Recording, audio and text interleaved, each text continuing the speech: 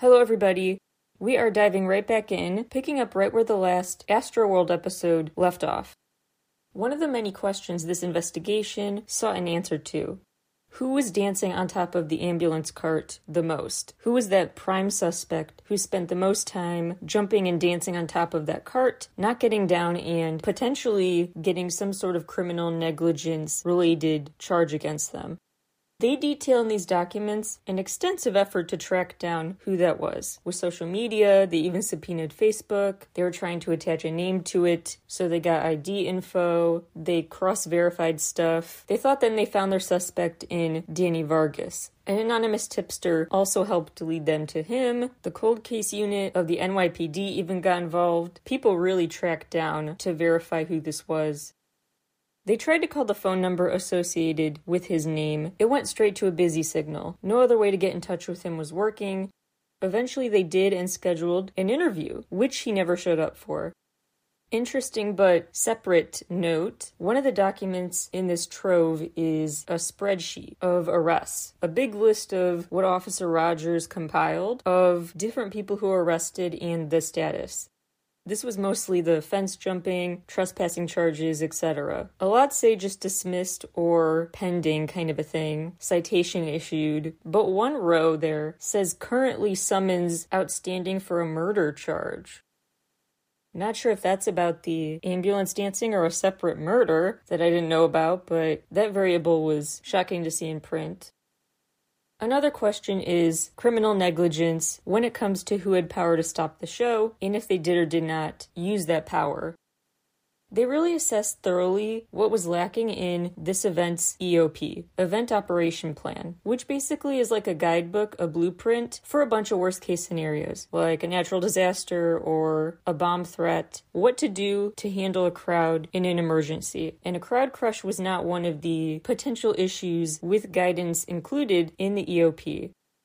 It's hard to say, though, that someone explicitly violated an EOP, because they're meant to be kind of just broad guidelines. They're not really meant to be super specific. They're meant to use not much jargon and just be handed to everyone working an event, so you don't have to be in the camera work industry or construction industry. It shouldn't matter what you did for the festival. Everyone should be able to easily understand what the EOP lays out. So it is intentionally pretty broad and generalizing. So it's not like if they had followed it to a T, they would have avoided all of this, but it is still notable what was totally missing from that 56-page guide.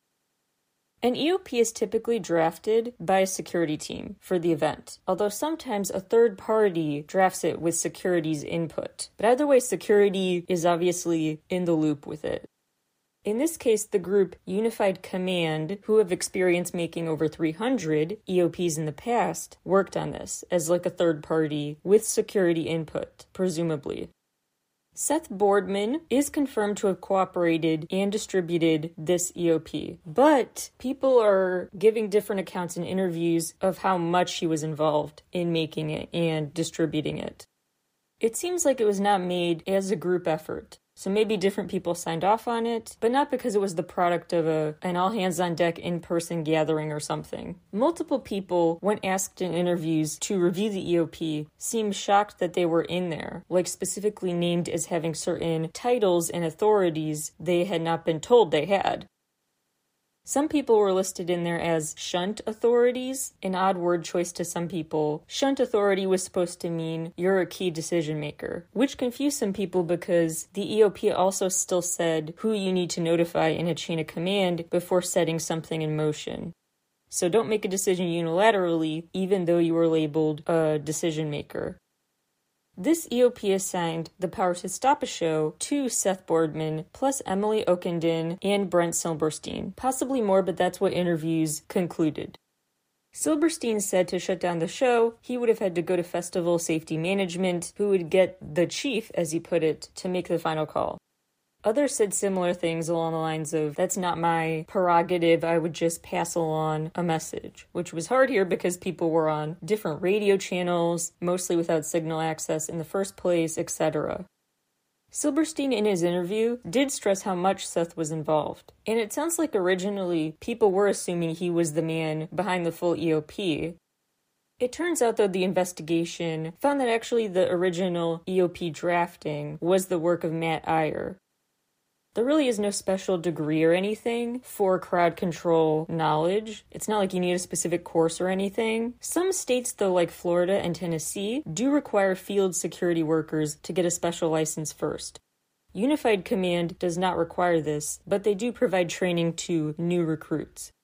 Some notes from an interview with Matt Iyer. Quote, I asked him if he had any training for his position. He explained that the industry was relatively new, and he had seen it grow and develop over the years. He stated that in the early days, when he was getting started, it was all very basic, and since that time it has become more sophisticated. I interpreted his explanation to mean that although he has not received any formal training, he has been in the industry long enough to see it develop to where it is today. Unquote.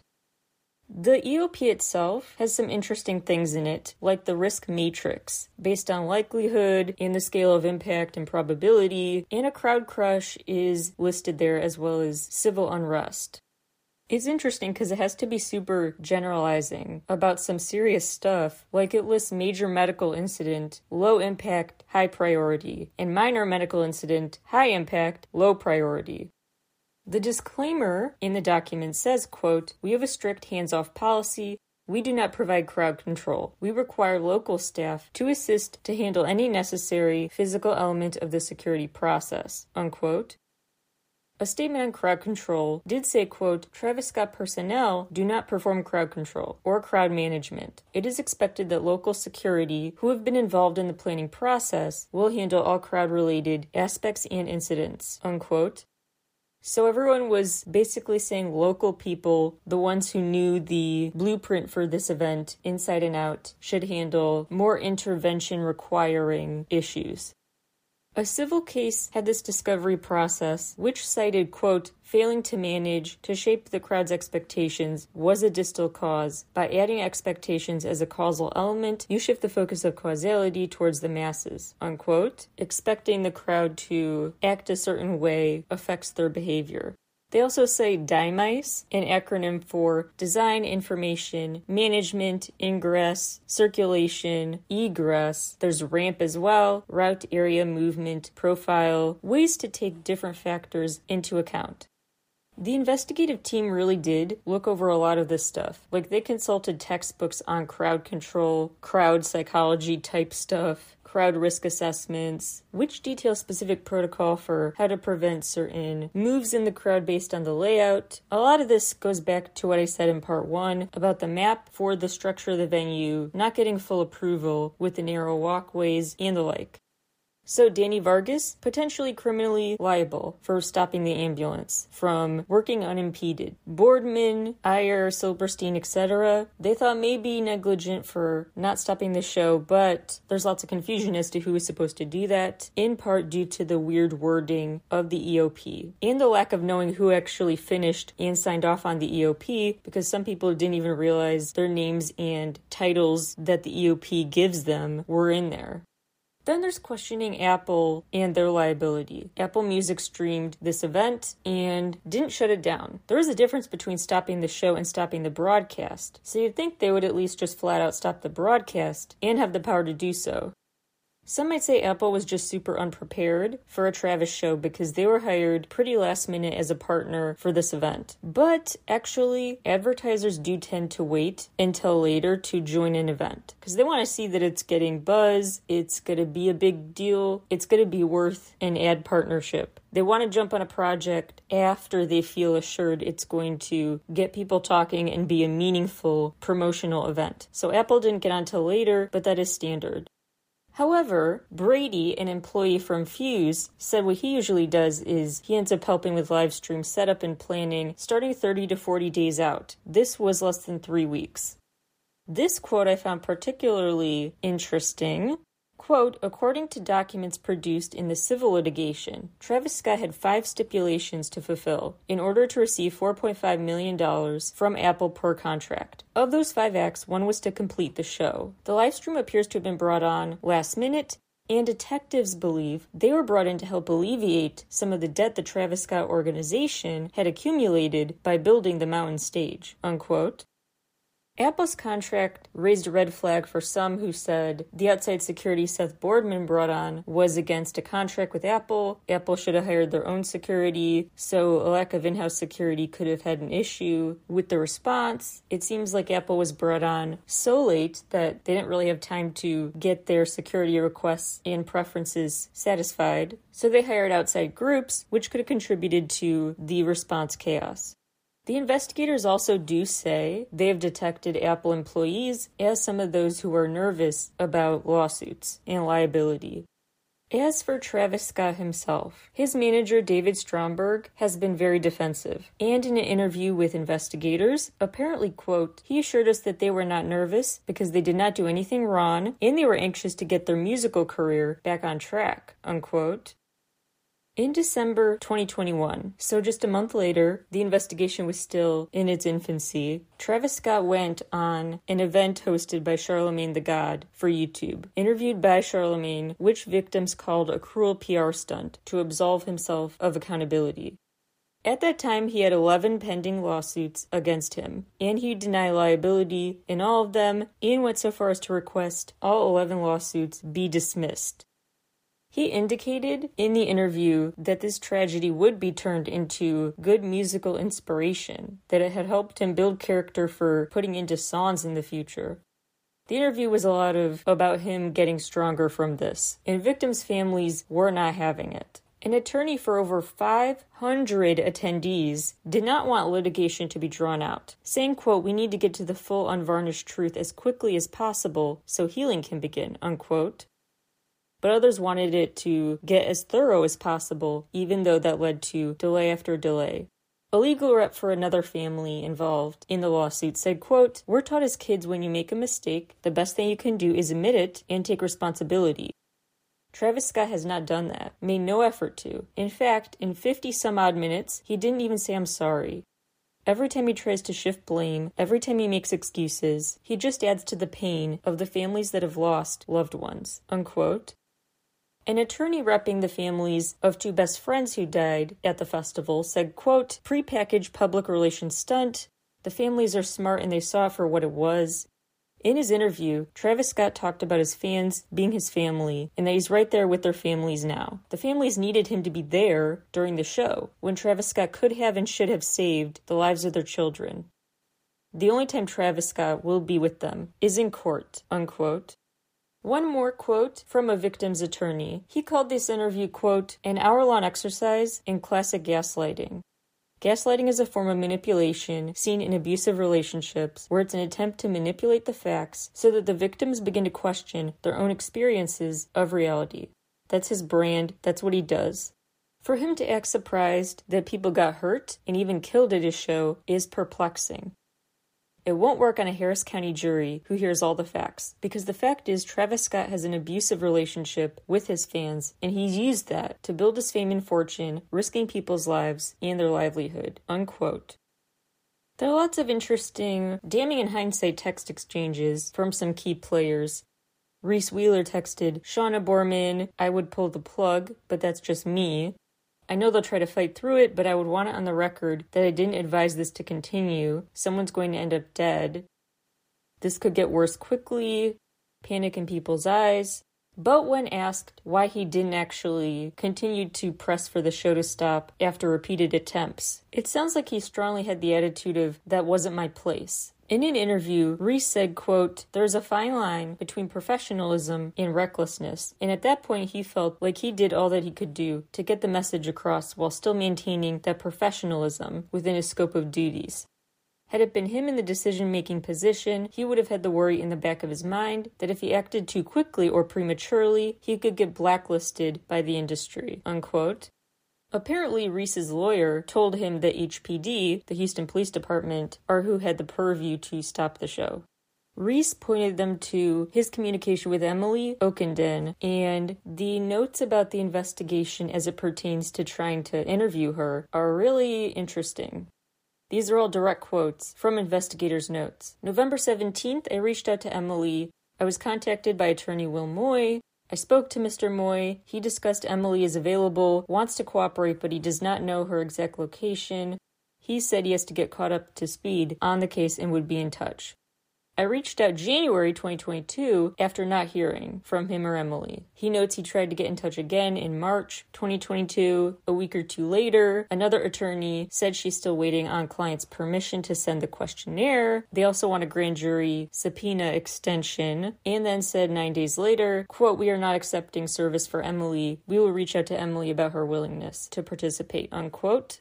In June again, they reached out, still no response. October 2022, asked attorney for a status update. After not receiving a response, I asked again on November 10th, 2022. In 2 instances, we have heard more of Emily. We heard about her in the meeting with Shauna and Seth. Andrew and Sydney mentioned that Emily told Shauna to shut down the show after seeing people receiving CPR. And Emily was brought up in the Reese Wheeler interview, where he stated he used the PsyOps radio, asking if they could see what he was seeing. He stated Emily responded with "yes, honey," which he took as condescending. That was brought up multiple times in interviews, that apparently saying, "Do you see the chaos out here?" was responded to by Emily in a condescending, as they took it, manner. Like, "Yeah, honey, I've got this, I'm aware." There's Soria, who gave testimony about working for Paradox. She said she was warned by Paradox not to speak to the media. Lyons and Simmons, a law firm, indicated that they had, quote, "evidence that may contain people knowing things were going to go wrong before the concert." They mentioned these conversations were among stakeholders, unquote. The detectives tried to interview Carol Have, and apparently she's been busy with personal matters. Trey Hicks they wanted to involve. His legal team said they wanted to know if he was a target in the investigation. Brad Wavra was apparently hard to reach as well, and his attorneys wanted to know if he was a target before proceeding. Shauna Boardman had to provide a bunch of context to quotes that "these texts out of context look bad." Like after Rolling Loud, she said, "You're just doing your job, unlike the rest of them." She said she just meant that as a way to compliment Seth, saying he was working a step above the rest. Seth texts her, quote, "There is talk of police canceling this," unquote. She said, quote, "They need to, this is not okay," unquote. So that reiterates the assumption by some people that actually police were the ones that were supposed to shut it down. There was one text from Silberstein, "This, quote, bed was self-made," unquote. Like, you made your bed lie in it, which looks really bad out of context, and they didn't get more info. Shauna said, quote, "Brent had a tendency to vent his frustrations, up to including copying and pasting the same text message and sending them to other people. She did not know what he meant," unquote, meaning that she didn't know what he meant. He probably was copying and texting the "bed was self-made" comment to multiple people at the same time, which doesn't help how it looks. Other texts that look not great is one where Seth says before the show, quote, "Our only saving grace at this point is the stage not meeting code," unquote. And Emily texts back, praying hand emoji. Like, let's hope the show is just called off because this is unsafe, this isn't gonna work. That's what it looks like. But then apparently she clarified she didn't mean that as praying hands emoji, but high five emoji, like we did a great job setting this up, making it work despite issues with the setup, clashing heads with Travis's team. There are so many other texts that get to the same premise of, hey, we should be worried about this. Let's hope everything goes well, fingers crossed. Here are some key passages. Quote, "Our focus narrowed on conversations between Brad, Brent, Emily, Seth, Shauna. It appears our focus has turned towards a possible negligence case. This is because there are messages with some of these 5 stating how the festival gets shut down or the stage is not approved. There are messages wanting to quit or dealing with the chaos of the festival. Of the stakeholders, Brent remains, Brent Silberstein, the only one to cooperate fully by providing multiple complete statements. Seth has provided a limited amount, and Shauna has provided a statement through her lawyers. Emily has yet to cooperate." Unquote. So Silberstein sounds the most forthcoming out of those people. It sounds like Seth, after initial cooperation, got a bit scared and, quote, "We did not hear from Seth again. He did not respond to phone calls. We later heard that Seth told T. Harden, the Live Nation attorneys, told him not to speak with police because we wanted to charge him. Live Nation attorneys would later tell us Seth Boardman had gotten his own personal counsel. His attorneys requested immunity be provided to Seth. We told them that it might be premature. We determined we would not be able to proceed at this time for the investigation, as we wanted a thorough investigation by interviewing Seth and his attorneys. They did then plan an interview that got delayed. They cited a medical issue. They then cited an issue with the possible immunity deal in exchange for cooperation. When charging someone, you have these meetings about discovery. So in one of those kind of meetings, they were talking about Boardman culpability. And the presentation basically given back at them, the defense went like this. Quote, they advocated Shauna innocence and their concerns that a grand jury will or can indict via direction from the district attorney. Cited Texas case statutes pertaining to negligent homicide and how their clients did not fall within the realm of said statute. I asked a few questions as to why this information was not presented to us earlier. We were told because they only answered the questions specific to what was asked, because they did not know what would be relevant. The meeting ended rather abruptly and unexpectedly. They brought material to perhaps give us, but it is unclear if that was their intent. I have not heard from the attorneys for follow-up with the questions we requested to be answered." Unquote.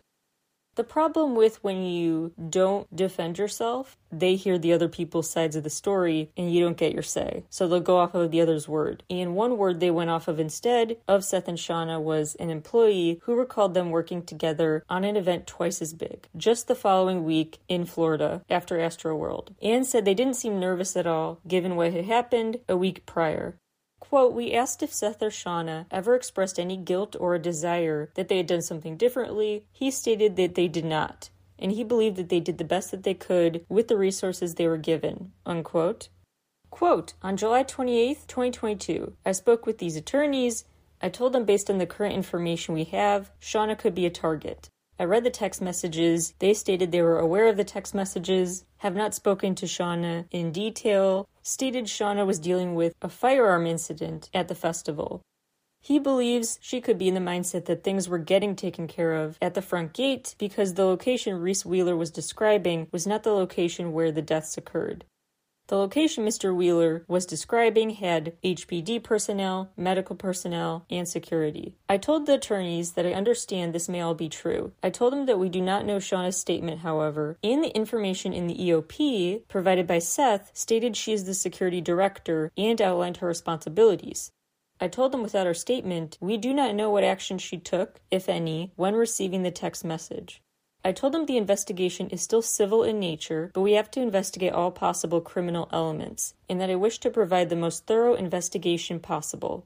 The attorneys told me that they understood and would reach out to Shauna to provide insight. Unquote. The interview notes, August 2022, when they got some responses finally. Upon receiving the message from Reese, Shauna went straight to the right side of the stage. This is not where the deaths occurred. Shauna walked up and down the barricade, did not see anyone unconscious. Was made aware of a person unconscious at the other stage. Shauna realized Reese was wrong in his assessment. Shauna went to the area to make sure it was populated with the correct staff. She saw paramedics, police, security, and no unconscious people. Shauna did not see any panic and saw a strong police presence. She said police were taking pictures of the show with their phones, which reflected the matter is not extremely dangerous or a sense of emergency. Boardman's attorneys continued by saying Shauna received a text from someone at the K-9 unit who had found serious weapons, and the manager over there needed help on how to handle this issue. She texted in barricade 0 reception. The attorneys mentioned the EOP, people that can shut down the show, are within the barricade. She finds Seth to tell him of the person down. We asked if Shauna shared any of this information about the text from Reese. She did not. She remained within the barricades throughout the entire concert. The attorney shared their opinion in saying to report the text information to the police would be redundant, as they were already in the area. They added Reese was inexperienced with crowds and did not utilize his radio to share the emergency if he truly believed there was one.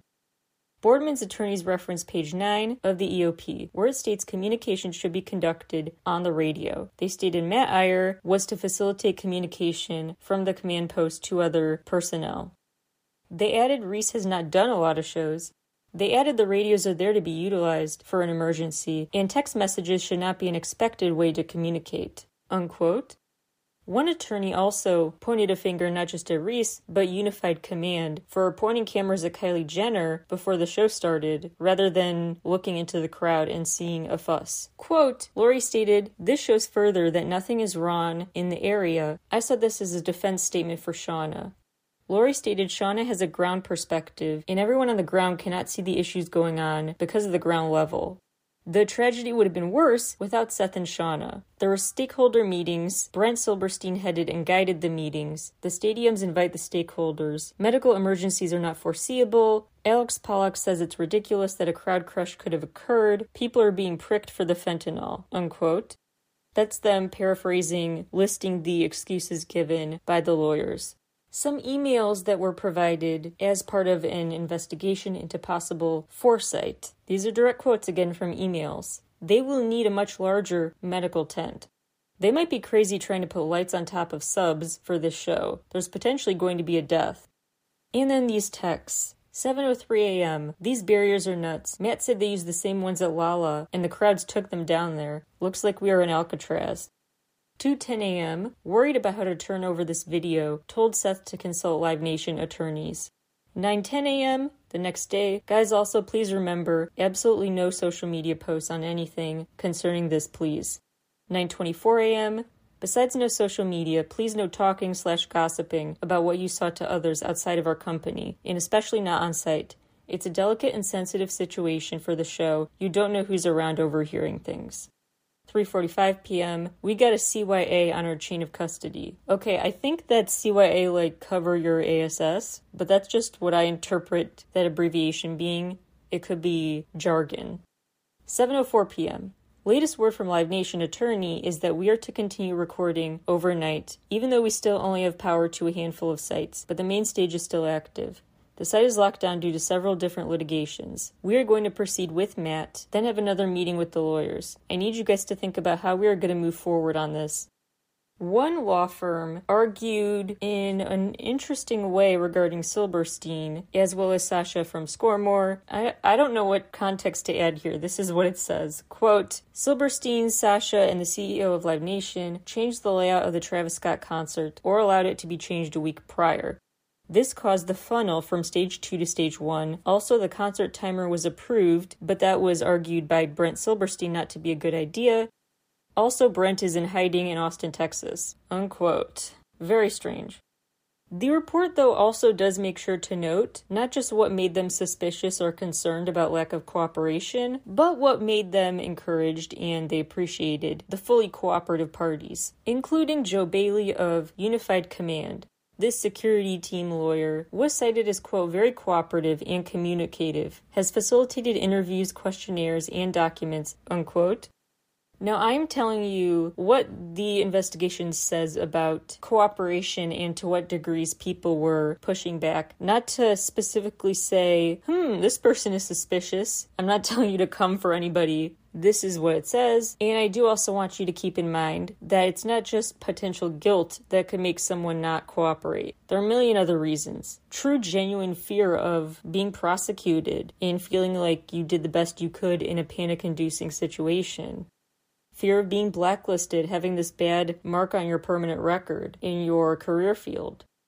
Fearing reputational harm for anyone in your social circles who, through the law or the media, finds out you were working this tragedy.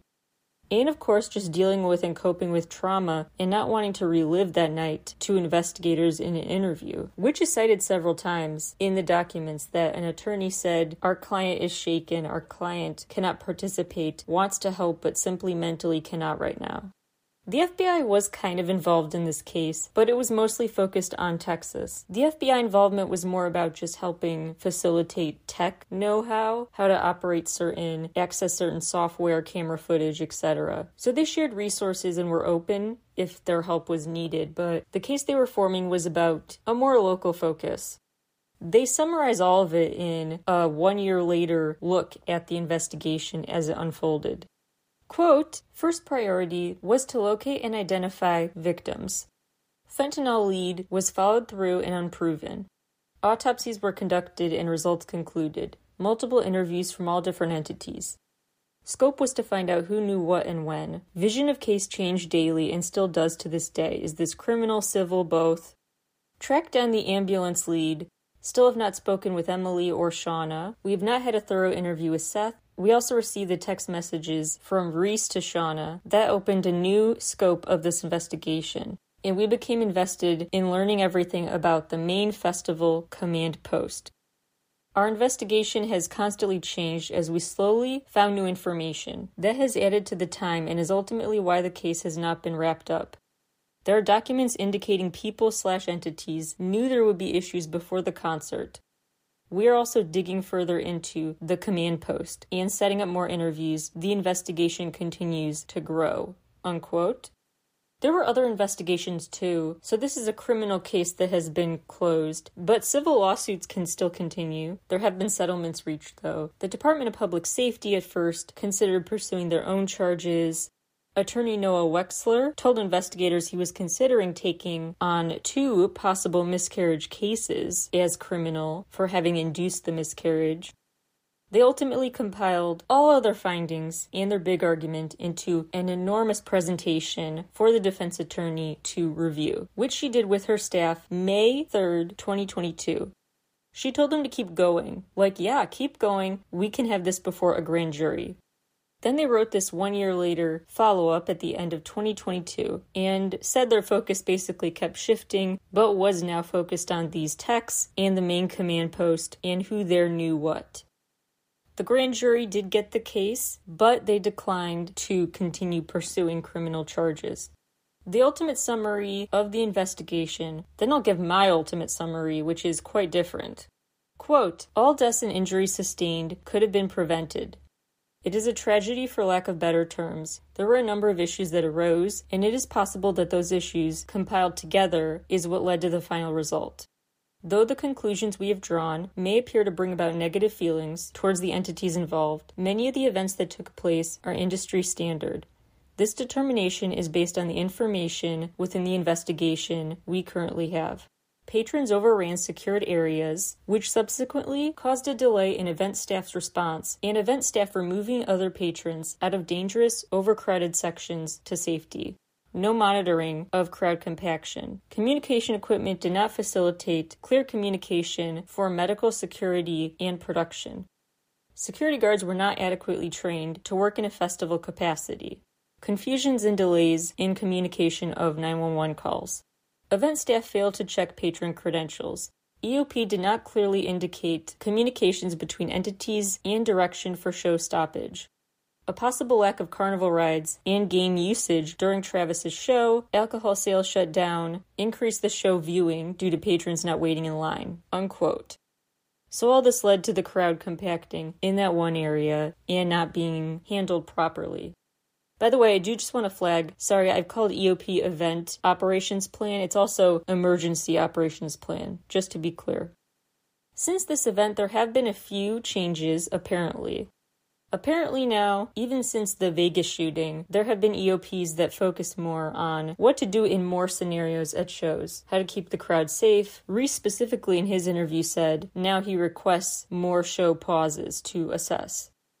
That's the case. Unfortunately, there's no clear, nice, easy, clear, distinct answer to point to, saying this caused it, we'll make sure it never happens again. It was so many factors, it's just inevitably an unsatisfying conclusion or lack thereof. That is the case, but now my personal opinion, I have a couple of big thoughts that sum it up. One is, I'm glad this investigation took the turns that it did, because I think it flagged a really important, overlooked aspect of live events, period, not just this one, which is that people need to stop being so freaking devoted to chain of command and protocol. People just need to, I guess, feel less constrained in an emergency to break that chain, to just say, they need help, I'm going to go help. I'm not going to be a bystander. Obviously, that could compromise your own safety. That could maybe worry you'll just be a nuisance in the way of people who know how to help. But I do feel like people should take more into consideration exceptions to the norm being I'm not going to do anything beyond my very specific outlined purview.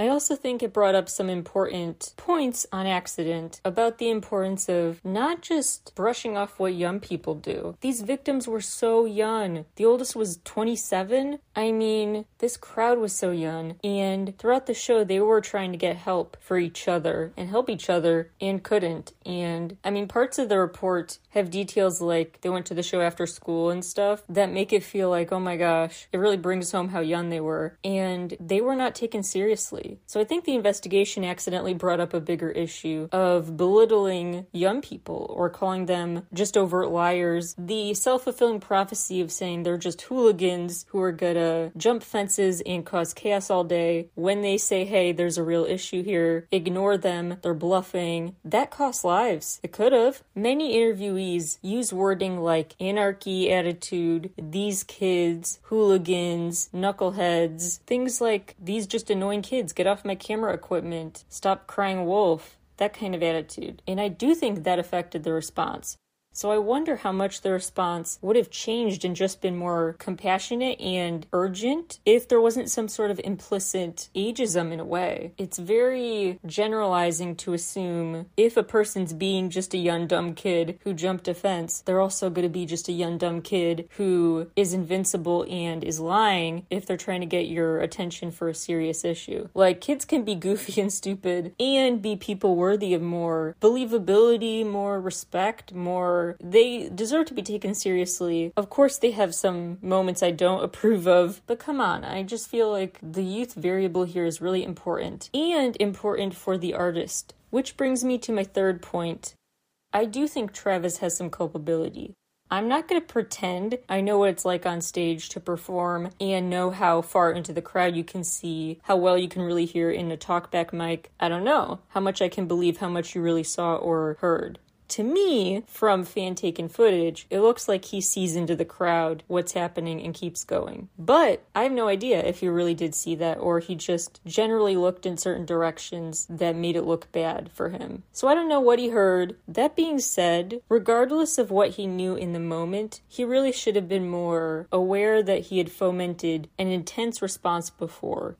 At this event, throughout it, he's saying things like, make the ground shake, no bystanders, everyone rage tonight. If I were an artist and someone freaking fell off a balcony, I would stop saying stuff like that.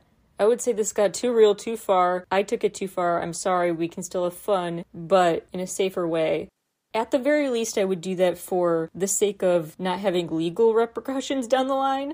If you want to take morals out of it, it's good for your rep too to knock it off a bit. So in general, using gate crash video footage to promote Astroworld, then they crash gates and people get injured. You can't be surprised then that more incidents follow. You encourage the sense of devil may care.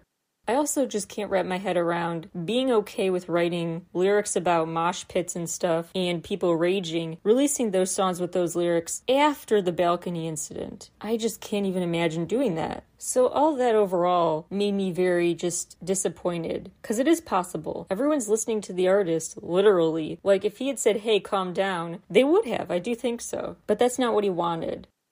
I hope that also this investigation made more people realize that artists don't know their own safety protocols. They trust other people will take care of that stuff for them.